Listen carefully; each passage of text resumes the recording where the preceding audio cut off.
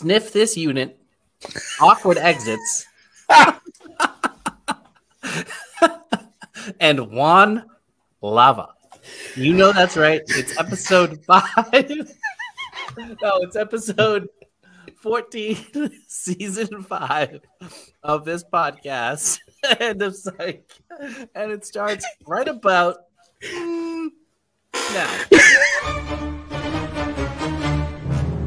I've heard it both ways. I've heard it both ways. I've heard it both ways. I've heard it both ways.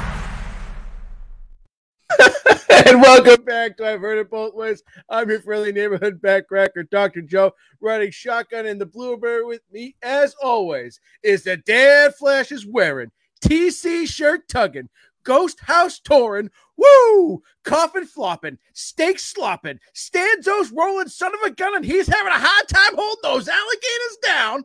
Billy, my man, how's it going? I think that was the first time I broke you during the open. I couldn't even gather myself. That was that's this season. Last season was sniff that unit or sniff this unit. Yeah, it's a good one. That was one of the highlights of the episodes, no doubt. And yeah, I couldn't even stumble through the open. But I think you know the people will be happy, because when we're happy, hopefully they're happy. Yeah, that was fucking tremendous, Billy. I wasn't expecting that. Oh, thank you. That's an honor of the hard work you put in for the Mac and Goo bracket, March Madness bracket this year, featuring the I think you should leave characters. Hell of a bracket, fun time filling that out. And so it's like I'm gonna do it. I'm gonna go full. I think you should leave this week, and it felt good. But we are not here to talk I think you should leave. That'll be our fourth podcast. This podcast, our current podcast, is I've Heard It Both Ways, and we are talking Psych Season 5, Episode 14, The Polarizing Express. And if I may be punny here, William, this episode was very polarizing. Yeah, it was indeed, because it lacked what a normal Psych episode lacked in a lot of ways, especially in the sense that it wasn't clean, it didn't flow, it didn't fit together the way a normal Psych episode fits.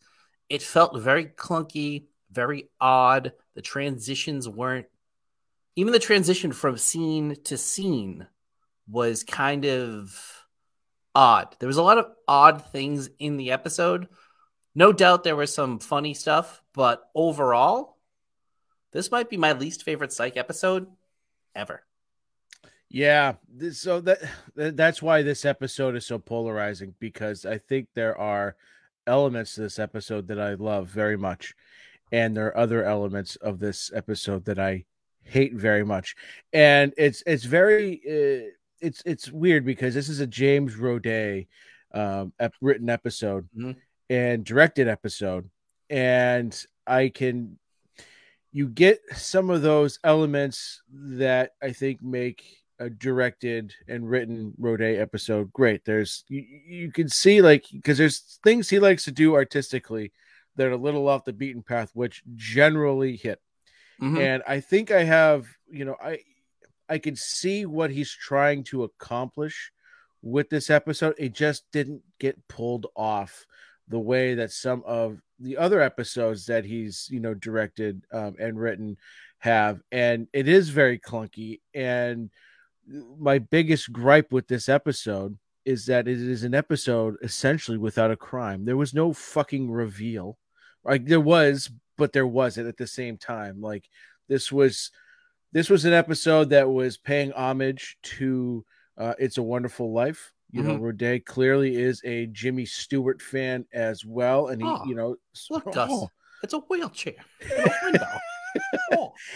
And like, I get what he was trying to do. He just didn't execute it. And this was just a big swing and a miss. And what's funny too, is that we earlier, just a few episodes ago, we had maybe one of the greatest homage episodes that they've done followed now by maybe the worst one they've ever Well, done. yeah, but that was to me a little bit different because that was a blending of a story into a psych world. Whereas this, they tried to accomplish like a Christmas Carol or It's a Wonderful Life inside of a psych episode, and they just couldn't pull it off from really, I think, any connective tissue standpoint. I felt very, I don't know, I just It was disjointed. it was very disjointed. I feel like even the editing of it at points was like, what are we doing? Yeah, because they're trying to uh they're trying to do the whole like alternate reality thing like you get from It's a Wonderful Life, but also trying to do like the ghosts of Christmas Pat as well, like with the different characters. And it's just again, I see where he was trying to go with it. It just like the ball just fucking zinged off the a mile right of the foul pole there. So like the plot wasn't great. The way that the episode came together wasn't great, but there were great bits of comedy Oh yeah, sprinkled throughout the episode. no doubt. There was stuff I really liked in here, but for the most part, and we're not here to trash Psych. I mean, this is the only episode I haven't actually really enjoyed in the entire series, I think, so far, and that's including Lindsay Lycand episodes and episodes of the like there. So we're not here But to at least there was totally... but at least there was a mystery in that episode. You know what I mean? Like, And to me, that wasn't my biggest gripe because there have been other episodes where the crime isn't really the main thing, or the crime doesn't come together really to the end. To me, it might have helped pull the story together a little bit, but this was just, it didn't feel like I was watching an episode of Psych. It felt like I was watching a bad Christmas special, and essentially that's what it was.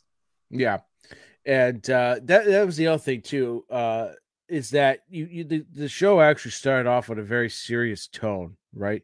And we talked about this last week. Like Shawn's fucking up, and he's really just showing a complete lack of knowledge or disregard of like he's got to follow some semblance of police procedure, right? And again, he's on the verge of like blowing up his entire career, everything that him and Gus have built. And it's really serious because you've got the, I'm assuming it's the district attorney or the whatever it is, the prosecutor, whatever, is in there, and he's fucking lambasting Chief Vic and everyone, and like he goes like from really really serious to intense to then you get this bubbly Christmassy intro, song intro, and then it goes right into the goofiness. Like I did not like that. The tone change and shift just from moment A to moment B like that so quickly, I found a little off-putting. Yeah, I mean, I think that's the whole theme of this episode, that nothing kind of flows. Everything, as my journalism teacher used to say, you don't want it to bump down the stairs, you want it to flow down the river. And this episode just felt like you were bumping down the stairs the whole time. Yeah, they were bumping uglies right all the way down. Right, so but even then, you can get into a rhythm. Like, a quick we never got into a rhythm. So, we've given you a bunch of our quick thoughts. What we haven't given you yet is the synopsis or William, our process. Usually starts with a holla and ends with a creamsicle. And then if there's time in between, Thundercats. Ho! Oh, oh, great addition, William. Oh, tremendous. For those listening, you didn't get to see the you want to talk about flowing down a river? Yeah, that was a nice river raft right there. But quick synopsis for the case. Shawn wonders what life would have been like had he not returned to Santa Barbara. So it's a very Shawn-centric episode. And it was maybe more of a Tony Cox centered episode because he really was the star of this episode. So unless you have any more quick thoughts, Billy, we'll get into director, writer, and all the good stuff. Let's do it. Director was James Rodan. As we look at his list of things he's directed here, Tuesday the 17th, but I think we both liked a good deal. Yeah. Mr. Yin Presents was very good. This, The Polarizing Express, didn't love. This episode sucks. The vampires episode, fantastic episode. Where's Suki? It is. It is a fantastic episode. Here's Lassie is pretty good. That one's also a little bit not clunky, but it's definitely not your regular psych episode. Lassie Jerky is a good episode. D's Nups, I think, is in a period of 3 kind of crappy episodes. Those are the Juliet and Shawn on the Fritz episodes, and then A Nightmare on State Street, which is a fantastic episode. That is the one I think the fans got to pick what kind of an episode it is. Kurt Smith's in it. So like, that's right. When you're getting a Shawn Spencer, James Roday Rodriguez episode, it's a very different feel for sure. And for the most part, it's pretty good. Yeah, because he does some things artistically and stylistically that are different than what we get in a traditional psych episode. Like one of the things that I'll get into, because I don't know what else I'll really be able to talk about it, but one of the things that I liked about this, the way the storytelling was done in this episode was, so again, right, it's in the vein of It's a Wonderful Life and right, sort of A Christmas Carol, but like wondering what life is like without Shawn Spencer. So we get, a small glimpse into these characters of like what their life would have been. And there's some of them really great, some of them not so great. But one of the things that I liked throughout all of them was like Shawn is sort of in this, he's dreaming essentially, right? And he's got the news on in the background and that he fell asleep to. And so like one of the things I thought was really cool is that all of a sudden one of the characters within the scene will break their character and we'll just go straight we'll play it straight and just read off, or we'll just talk whatever the news is going on about this particular case. I did like that storytelling device. It was one of the things that was consistent throughout, unlike many other things in the episode. Yeah, but I like that. That's a Roday type choice that's made. I think what he does really well is suspense, and this was not an episode that called for suspense. And so we didn't get we didn't get him at his best, because honestly that's what he really does. He does better than anyone.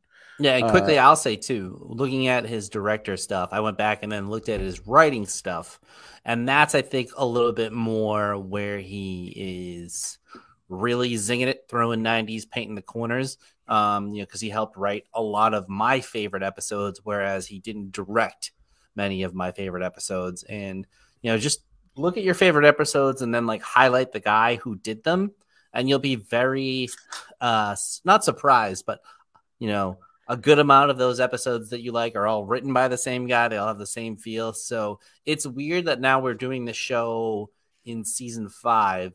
Certain episodes have a feel, and when then you look at the director/writers, you kind of see, oh, this is, I forget the guy's name. It was like Andy Berthin or something, but he did like every one of my favorite episodes, and I was like, oh my god, Andy Berman is like the guy that like really I think is with Steve Frank's Psych, whereas James Roday tries to get outside of the box, which I always appreciate.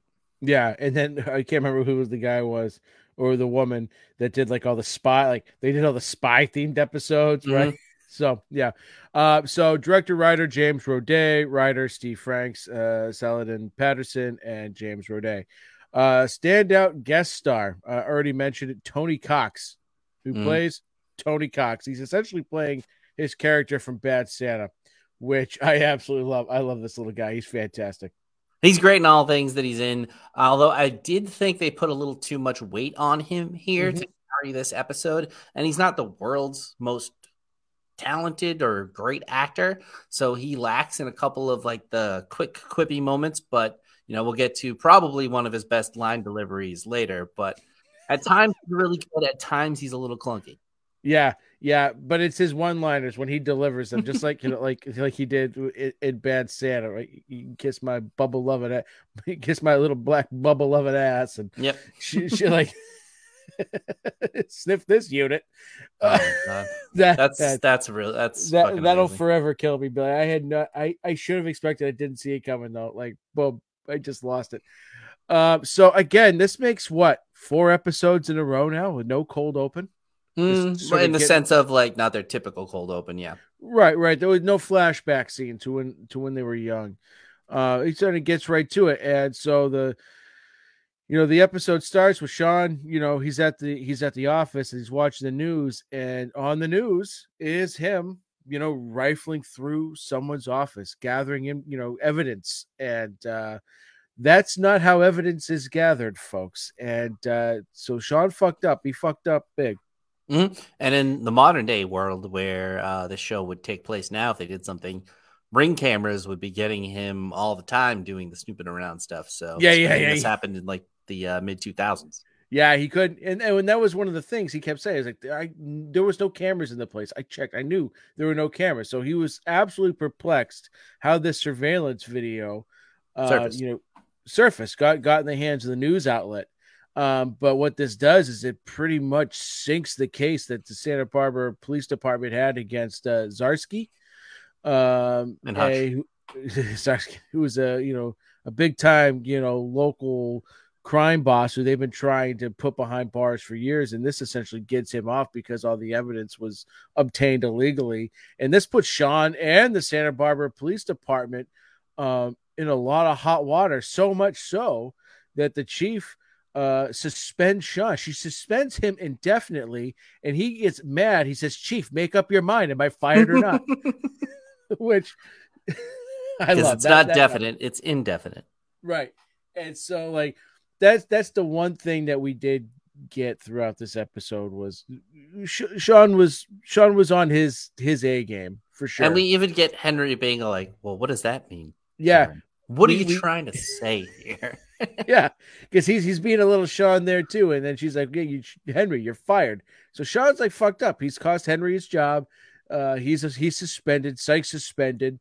The police department looks like a bunch of fucking dildos, and so like this was not a good moment. Not a good moment for Shawn. And so we get to Henry's, and this is prick here. Henry. And I know you're going to say, you're more and more like Henry every day. But this one, we'll get you say your piece first then. Yeah, because I as the older I get, the more I understand Henry. And I get why he's mad here, because I would have been pissed too. And like I would have been I was with him until a certain point. And then he says something that even for Henry, I think is uncharacteristic. But they needed to serve as a plot point to get where the episode was going. But he was a real prick here and said, "Sometimes, Shawn, I wondered if things would have been better off had you never come home." That is just a cruel thing to say. Yeah, and looking back, we started the Henry is a prick award thing, and then we changed it to Father of the Year because we realized what Henry was doing all along was just being a good dad. This was more over a plot device, and I think they kind of forced it in there. Yes. And it didn't work because it was a little bit too much of a body blow to Shawn. I didn't really like it for the episode, but I think that's what they kind of painted themselves into a corner, and they kind of had to go with it. And they did give the shot of Henry showing a little regret in his face.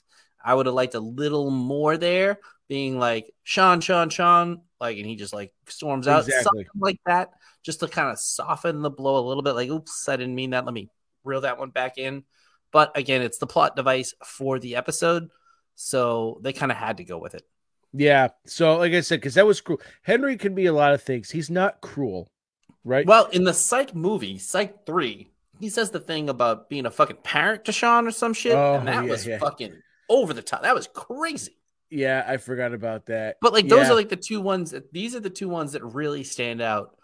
And I think I forget the situation exactly for the Psych movie one. That was totally out of left field. This was more of they needed it as the plot device so Shawn could have the dream about going back and looking at what people's life would be like without. Right.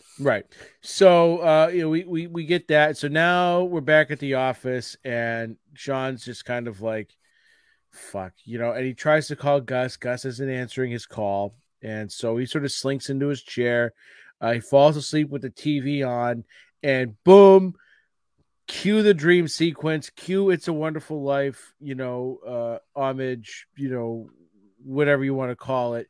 And we get the appearance of I don't know why I love this, and I shouldn't love this as much as I do. But Black Snowman Gus.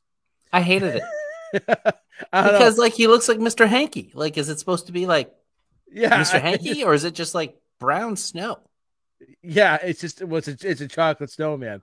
But I But no, love but how it didn't look like if it was a chocolate snowman. Sure, I get it. It doesn't look like chocolate. it Okay, it's it yeah, looks like a it looks shit. like a big shit. Yes, it does. But I don't I know didn't for like some that. reason. Just make it a white snowman and dress it like Gus, or make it a piece of chocolate, like or like the Santa chocolates you get or whatever. Like I did not care But for it, that it at it had all. this it had the scarf. I thought it was cute. You know, don't you can't accuse me of being a non-fun haver. I thought it was adorable. But we get Tony Cox dressed, as an elf, as he was in Bad Santa, and he's playing Shawn's super ego, and he is there to not only help Shawn see what life would be like had he not come home, but also sort of act as his conscience, as his Jiminy Cricket, as his sort of, spirit guide, if you will. And um there were moments, like you said, where I thought I had some laugh out loud moments, and then there were others you go, a bit much, a Yeah, they bit were much. bobbing and weaving in between Yeah. funny and just like, what are we doing? Like that, yeah, you have it here. You like the chip on his shoulder. I hated the chip on his shoulder. I was like, what the fuck are we doing? There was no See, chips in the office. Like it just literally came out of left field. yeah, it was. I don't know. There's something I just loved it because he said you've got a chip on your shoulder, and then you look and he's got a chip on his shoulder. Again, does it make sense? No, but for some reason it just hit me. It just like, oh yeah, there's a literal chip on his shoulder. Maybe I think maybe it's because he's just a little man. He's just there. There's a chip there. I don't know, um, he got dressed as Paul Bunyan. He tells Shawn to suck it. Kiss my rock hard bubble loving ass. Like when he delivers lines like that, I'm gonna giggle every friggin' time. All right. Yeah, I guess I'm the non-fun haver here because I did not appreciate that in the least. So then we Yeah. go from there.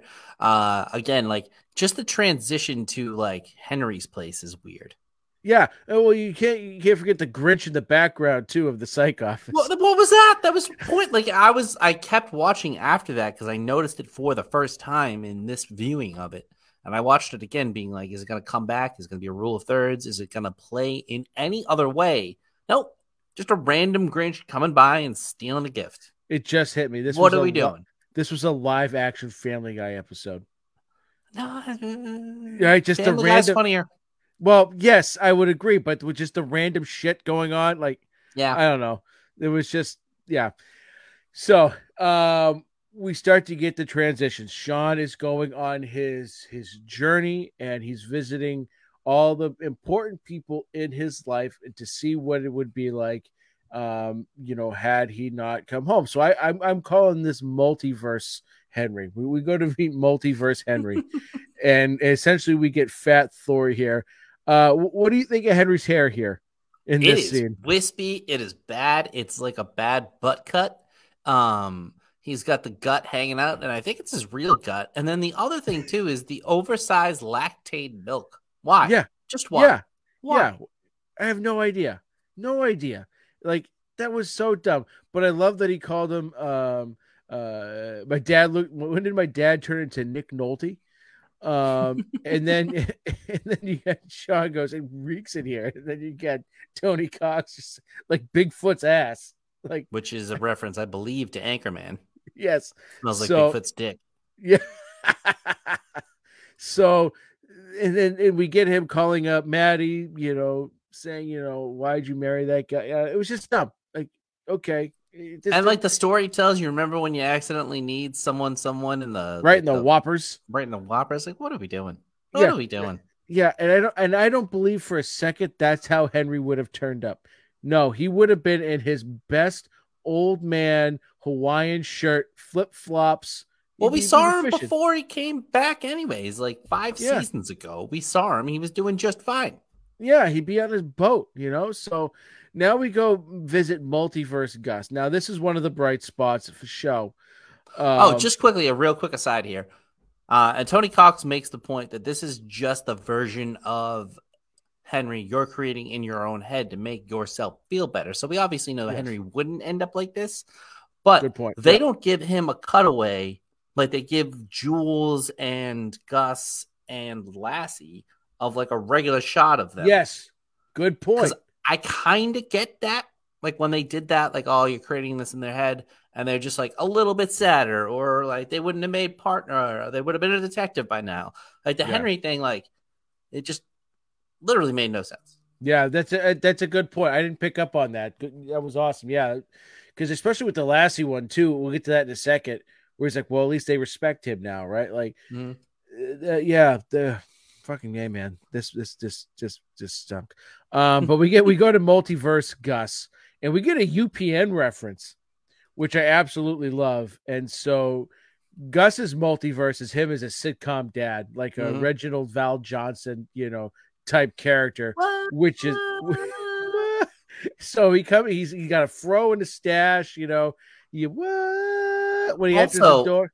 I love UPN thing. I love that reference, but we get the intro, and I don't know if they just ran out of creative services money by the end of the year, but that's not a UPN intro. UPN intros back in the day had way more energy. That was just like a bad song with poorly animated words. Like, jazz that shit up, man. Like, that was pathetic. I was like, as an editor and like person who does creative shit all the time, I was like, what the fuck is this? Yeah.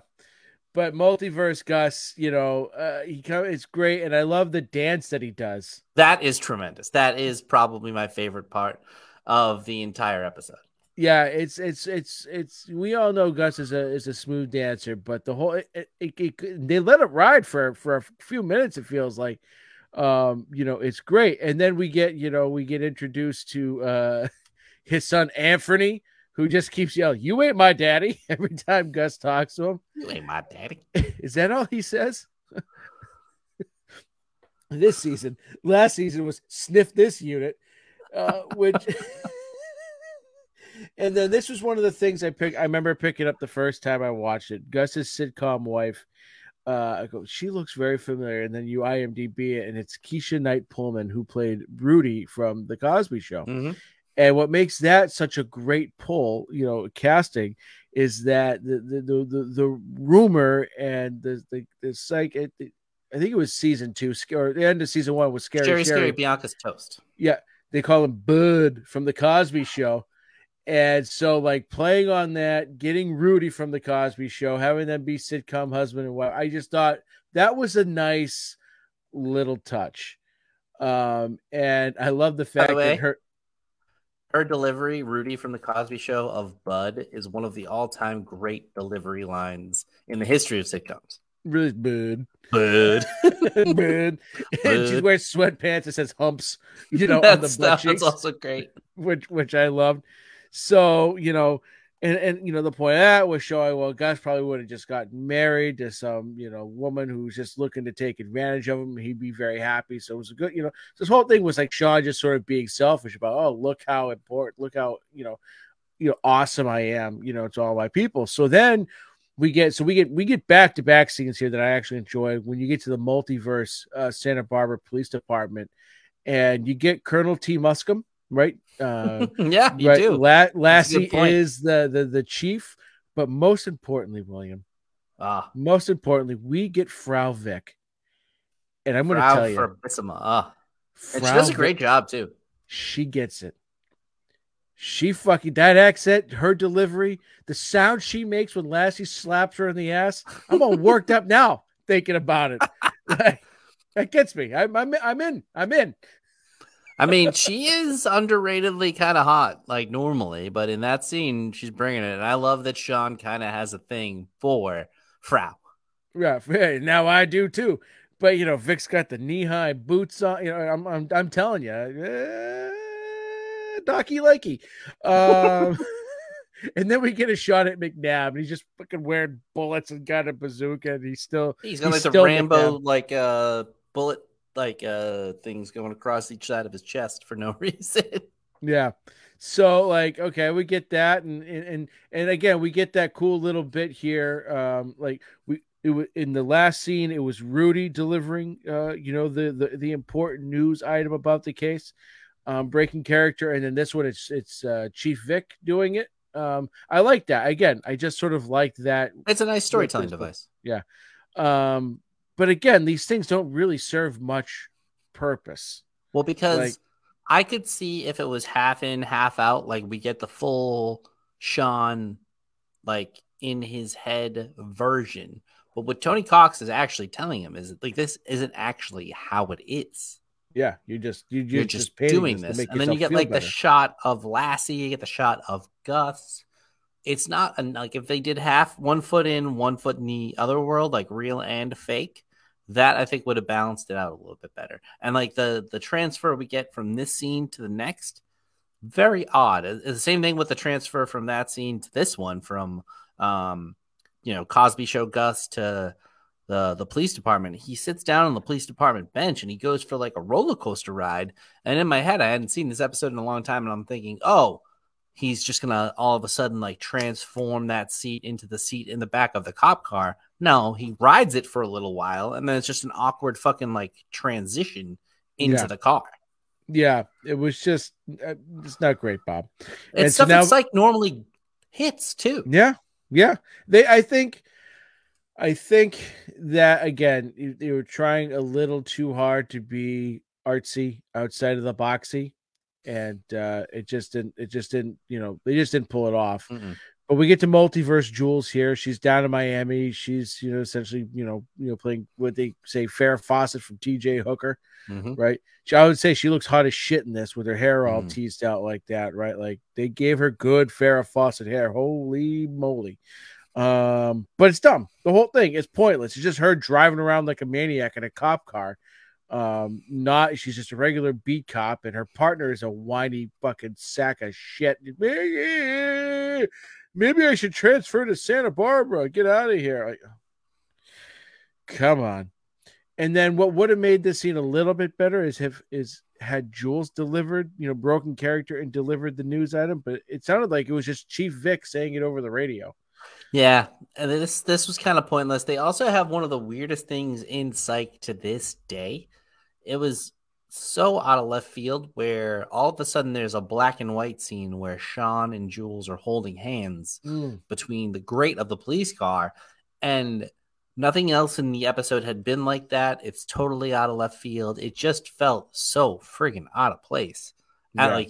And not to brag, as a professional editor, like I would have just fucking been like, nope, doesn't fit. Can't have that in. There's so many like choices I'm looking at when watching this thing, being like, I wouldn't have done that. I wouldn't have done that. I wouldn't have done that. So again, I'll stop shitting all over this episode because we love Psych. It's our favorite show. But that to me was like the one thing that was really like, what are we doing? Like that makes no sense. And here we are too. We're halfway through the episode, or maybe even more at this point, and like all we have really for like a plot point is Shawn fucked up this case, but we still don't know what the case was really about. We don't there's still no crime, and we just getting all this Shawn self-discovery stuff. Yeah, and it's like, what do we do? Why am I watching this episode? Well, that's the other thing about this episode. I'm looking at it right now. It's not halfway through. That's like 18 minutes in. So it's a little less than halfway through. And that's how I judge all content. Does it feel quicker than it was? Yeah. Hopefully women feel the same about me. But lost you, Billy. So while Billy's trying to figure out his mic here, I am going to do the professional thing and fill up time, right? Because I got yelled at for not doing this before, not knowing how to, navigate things here. I listened to that one the other day too. It was so funny because I didn't edit it afterwards. And you're like, Billy can't hear you. And then you would just fall silent for like 7 seconds. No, still can't hear you, Billy. But to get back to it, right? It was clunky as shit. So we're back at the office now, and I kind of like this. I don't know how you feel about it, Billy, but we get the current young Shawn popping up into Shawn's sort of vision quest here, and I kind of liked this back and forth a little bit. And one of the lines I liked, it was I just thought it was a sneaky little throwaway line, but he goes, the little Shawn goes, we've changed a lot, over the years, sometimes week to week. Am I right? Because Great they, smile and nod and a wink at it. I like yeah, how they were dressed the same. It was pretty nicely executed, except again, I guess Shawn really does like awkward exits. That's a line he has later in the episode. But like that was just like it was not awkward. It was like uncomfortable. Like go to your room, just get out of here. yeah, you're And freaking then me out. yeah, Right? and then he walks away, and then he dissolves away. And again, that's something that if you're gonna do it consistently. It was Yeah. just thrown in there of one of the many alternate universe things that happens here with no consistency to it. Yeah. But there was a little back and forth here between young Shawn and Tony Cox where he goes, we were doing fine until little Frodo Jenkins came along. And he goes, dude, I will lay him out. Like, I think we were all feeling that. Like, Mm-hmm. but again, like, what was the fucking point, right? So finally, Shawn kind of snaps back to a reality, but he has an epiphany here, and the epiphany was simply that while he was searching, Zarski's or Zelensky's or whatever the hell his fucking name was, office or whatever, he gets this epiphany that the surveillance footage didn't come from his place at all. It actually came from across the street. So now we're gonna finally advance the story here. We're done with all the fucking flashback or whatever alternate multiverse nonsense here, and from this point on, too, we get a different Shawn. Like, okay, like we see like the Vision Quest had an effect on him. And we do get some nice moments that arise out of this. But Shawn meets, Gus in an alley. He's trying to apologize, saying, I've seen the error of my ways. And I think we could figure this case out. Yeah, and then he convinces him to finally do it, even though he doesn't think that it can be done. And then I think this is when they do the where would you rank the super sniffer? No, that's when they're at the door of the crime scene. But yeah, like again, it's a little awkward. I actually was meaning to look up what he said that was going to convince him. He had like tickets to something, but I didn't even get the reference. It was like so quick. I don't even think like, I wrote mumbled. it down either. Yeah, I didn't get the reference, so I left it be.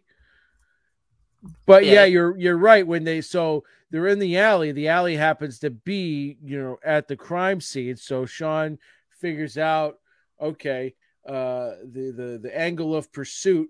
Where is this thing going to come from? It's going to come from that building, from that window. So they get there, and this is where we get the ranking of the super sniffer. Mm-hmm.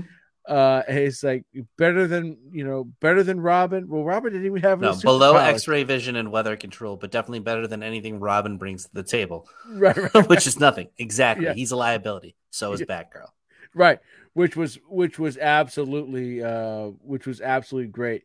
So instead of doing their typical psych thing and trying to break into the apartment and get clues and gather evidence, Shawn decides he wants to do this by the book because he knows he fucked up. He knows he made Lassie and all of them look bad. So he wants to try and get back into their good graces.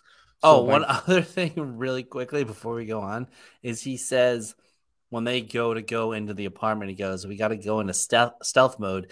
And if you notice, Gus subtly hits the jackal switch and does a little wiggle back and forth. We get another little great callback too, I think, from earlier in this season when they make a Michael Jackson reference. He goes, hee hee. Gets me every time. Yeah, here it is. So they were back at the station. They make a Man in the Mirror reference, and Gus just goes, hee hee, without missing a beat. Absolutely love it. We get a nice moment between Shawn and Lassie. It's sort of Shawn is trying to tell Lassie, he's like, listen, I know I fucked up, but I need to help. He starts complimenting Lassie, and Lassie goes like, my nice posture, my sternum bush, and then something about his driving, to which Shawn says, if that's what you need to hear, then yes. And then Shawn says, let's hug it out, and he goes, I would rather fall in love with a vegan. That's a good one. That's one that I forgot because I don't watch it that often. Also, I looked up the guy that he referenced to get Gus with tickets. It's Ralph Trezevant. He Okay. was a member of Belle Biv DeVoe. DeVoe. Makes sense. There we go. So Lassie is in. They get to the crime scene, and man, so you can smell. Gus sort of like leads him on, like, Mm, "Oh, we I got smell it." He cause. goes, "Yep, that smells like probable cause me." And they get in there, and it's like the fucking Unabomber shack, and they're like, Hmm. someone is planning something. It's clear that they were targeting Zelensky. That's where the surveillance footage came from. And so as they're poking around, I love this little scene because they're poking around. Shawn grabs a phone and he sees a bunch of area codes that he doesn't recognize, and he goes, "Gus, is it area codes or state capitals that you're all Rain Manning with?" And he I'm goes, Rain Man with area codes. With state capitals, I'm more like John Nash. "The guy from Clean House." That's Niecy Nash, and she is a fine, full-bodied woman, Sean. Yeah. So Niecy Nash is hilarious. He was on Oh, right Reno 911. Reno 911, which is a fucking great show. She's just fucking hilarious. But she is a full-bodied woman, right in your wheelhouse, Oh, yeah. William. So they see that several calls were made to Miami. So when Shawn calls the number, someone goes, Juan, and then Shawn starts to say a whole bunch of stuff in Spanish. He says Uh, trampolines gigantes, which is what he says at the end of the Think Take episode. oh, good pickup, William. Look at you. Trampolines gigantes. Por qué? ¿Por qué? So we know that someone possibly named Juan is after Zarsky, and he's making a bomb, but we still don't know why. All this stuff. There's still so much we don't know. So they get back to the station. We learn that Zarsky used to run game in Miami, and one night before he disappeared, Zarsky torched a restaurant. Or was suspected of torching a restaurant that was owned by a woman named Carmen and a man named Juan. And Carmen was killed in the fire. So at least now we have some context who Juan might be, right? Someone that might be seeking Juan revenge. Lava. Juan Lava. And so now they decide to go do a stakeout. We get more Tony Cox, this time dressed as post-fro Kareem Abdul-Jabbar, which made Which no is sense. not a good look. I would agree. Yeah, but we didn't. I don't know why we needed Tony Cox here again. Like, I think it was to get a little bit more like behind. It was to get him to sympathize with Henry. Like, why would Henry want to take the job? Because maybe he wanted to be closer to you. Who knows, right? Like, But also, like, Henry never appears again. He just kind of gets him his job back in the end. It's just and he's sleeping on the couch, and Shawn puts the blanket on him. Like, it was pointless. But while they're on this stakeout to see if Juan comes back to the apartment, they get a call. They have a Juan in custody in interrogation. They want Shawn to go down there and talk to him. And so we get a Ye Mama Tambien reference to which Juan goes, I'm in my 40s. Those were teenagers played by 20-year-olds and they're Cuban, right? It was a whole little thing, but we learned that was good. Yeah, we learned that Juan was not just you see the ring around his neck that he's wearing instead of like a cross or something, and you learn that Carmen was not only his business partner but his fiance. Yep. And it was also kind of weird. I guess it was the begrudging respect that they had for each other that Lassie called in Shawn to interrogate, because that's usually the last thing he would want is for him to crack one of his suspects. But I think that was a very nice way of doing it. I really liked that part of this episode. And then that takes us to, he realizes that not only is this guy pissed and he surveilled him, he did it to basically make sure that he wouldn't be in jail for nothing. He wanted to fucking murder this guy. And then, they put two and two together about, the smells come from the apartment. Shawn sees his watch. It's 24 minutes. So that is when the bomb is actually going to blow up and kill this fucking guy. Yeah, and what was great too is that the Juan was the one that purposely sent the tape into the news station because he didn't want Zarsky going to jail for tax evasion. He wanted him to suffer. He wanted him dead, right? He didn't want him to just be in jail and live a cushy life in jail. He really wanted him dead, so that's what he set Shawn up so that he could assure that he could be the one that killed him. So now we're on the road to the neighborhood, possibly where the bomb is, and Shawn this is my favorite part of the entire episode. Shawn is interrogating Juan Lava to try and get him to tell him where the bomb is hidden and how to disarm it. And you get the pan down to Shawn's phone, and you're like, huh. I love that part because I think that's the best payoff of the entire episode, a few minutes later. It is and it isn't, right? Because I love that aspect of it, but it's also like not entirely plausible that Gus is going to be able to pull that off before the bomb squad gets there and not see him and him get, like very short period of time. I think it's okay because he's right there, right? Yeah, but true. But I do love that aspect of it. Like I like that reveal of it. Mm-hmm. What I didn't like was the scene in the neighborhood where there's Zarsky. They're gonna, they're trying to make sure he doesn't blow up and no other people get blown up in this bomb. But then Shawn does this, I will testify, and then Gus gets up, I will testify. The whole neighborhood gets, I broke the dam. Yeah, it's one of those moments. I do kind of like how they pull him out, and Jules is like, I didn't join the force to save pieces of crap like you. You be quiet. And then they're like, you're actually going to go away for a long time. And he's like, good luck getting anyone to testify against me. And then they do. It's a little bit over the top. I didn't hate it as much as you did. It was fine. Again, it's like they kind of painted themselves into a corner with this episode. Right, 100%. And I get it. And it was like one of those forced, like feel good moments, and I just thought it was just incredibly lame. So that's sort of it. That's your reveal, right? Like, okay, Juan was just seeking revenge for, a two-bit, mobster who, had killed his wife. Like, there's so many other ways they could have done this that I think would have worked a heck of a lot better. And they just got a little too cute with it and missed the mark at almost every goddamn opportunity. But there were scenes that we enjoyed. There were, lines and bits of comedy that we did enjoy. But yeah, like as far as ranking this season, this is definitely going to be bottom of the barrel for me. Mm-hmm. Yeah, and you get the end scene where you get a little bit of love between him and Henry. Everything's copacetic. So I can see what they went for, but again, not their strongest episode. I think we can probably leave it at that. Yeah. Let's get to the Thundercats. Ho, ho, ho. See what I did there? I keep tonight. You're warm. You're red hot. You're warm. You're red hot. I love it. Oh, Billy, you're on fucking fire tonight. Most memorable moments for me was basically anytime Tony Cox was on screen. Yes, it got to be a little bit much at the end, but I generally found him to be funny. Mine was like the quick quips. Obviously, you love Frau Vic. Oh, I got a boner thinking about it right now. What the act? Jesus. My favorite scene was the multiverse Gus, the Gus dancing, the yeah. You ain't my daddy, and of course the snip this unit. I'm gonna have to start using that. I don't know how, but I'm gonna do it. You know what I did use today?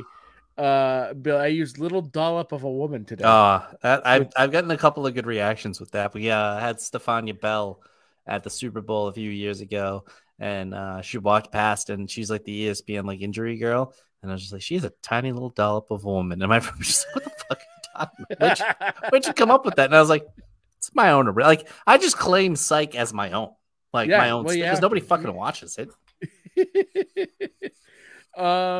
The multiverse Gus scene was great. Least favorable moment. I mean, the multiverse Jules scene in the plot. I mean, just in general, it just wasn't a great episode. No.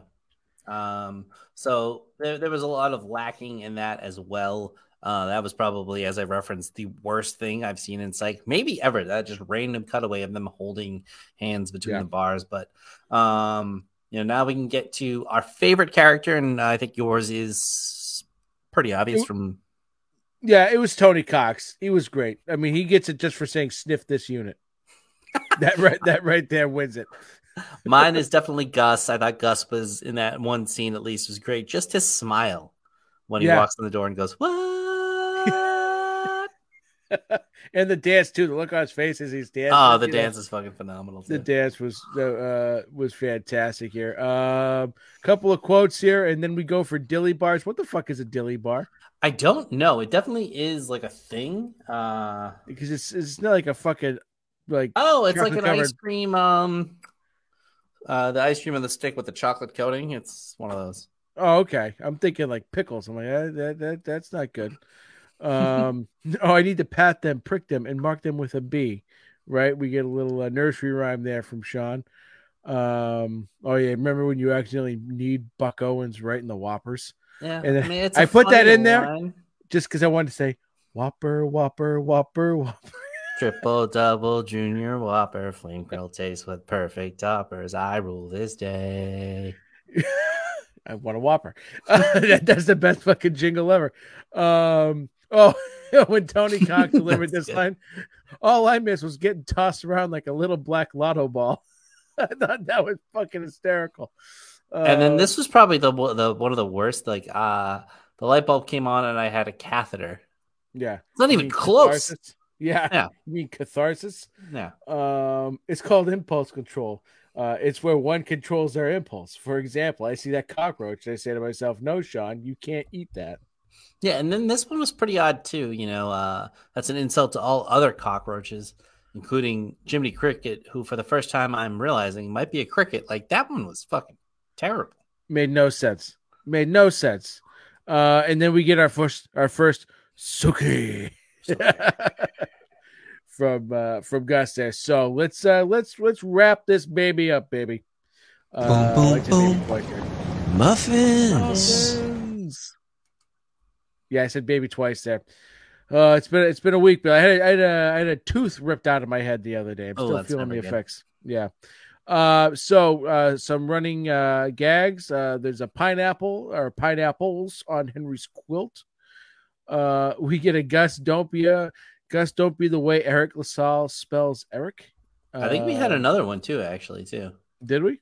Yeah, you go through the next ones. I'll find it. Okay. These weren't technically fake businesses or jobs. These are just odd jobs that Shawn has had. We get reference to the Wienermobile in Wisconsin and the tour guide at Graceland. Henry, don't be Keith Sweat now. Oh yes, that's right. Henry, Father of the Year, Dick of the Year moment. Maybe you should never come home. That was a prick line. It's probably the only one this entire series so far that's actually been prickly motivated. Yeah. A ton of references. Yes. I mean, we get Powers Booth reference, Willow, obviously, Disaster Movie, Nick Nolte, UPN, Heather Locklear, TJ Hooker, Robin, Batgirl, as you just said, Keith Sweat, Jiminy Cricket, Paula Patton. Talk about another, get it.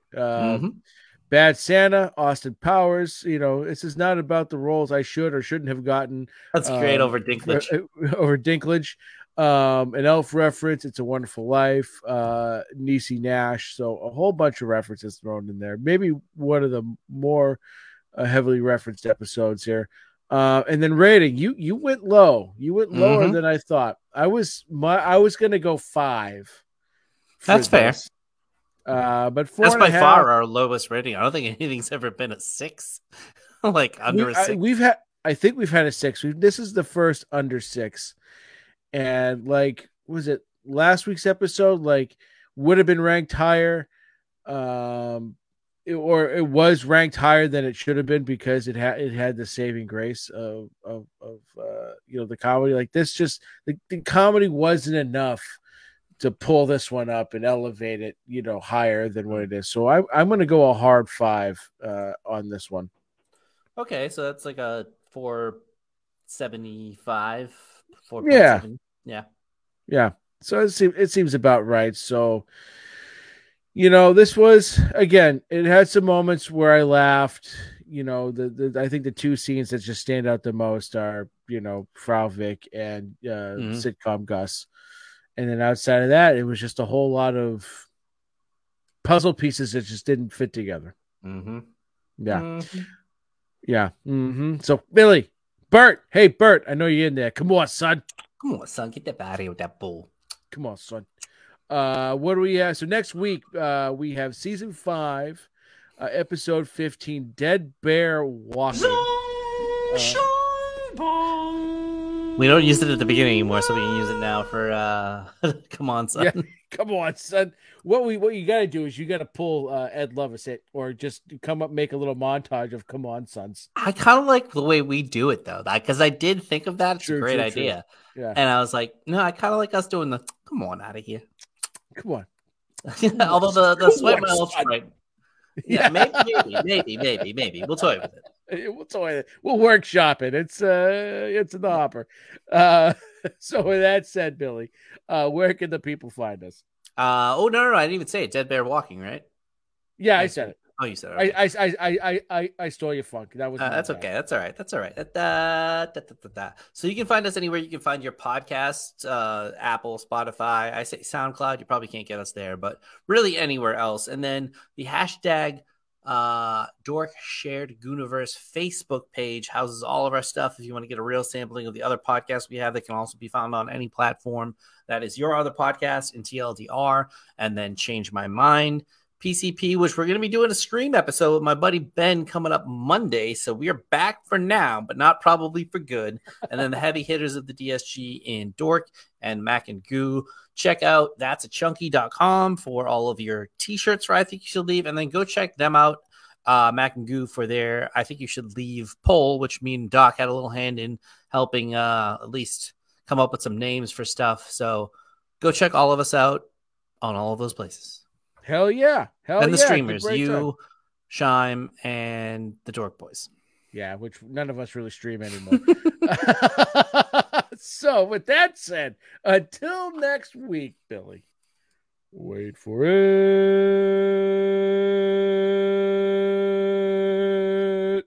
Frank says hi. Click.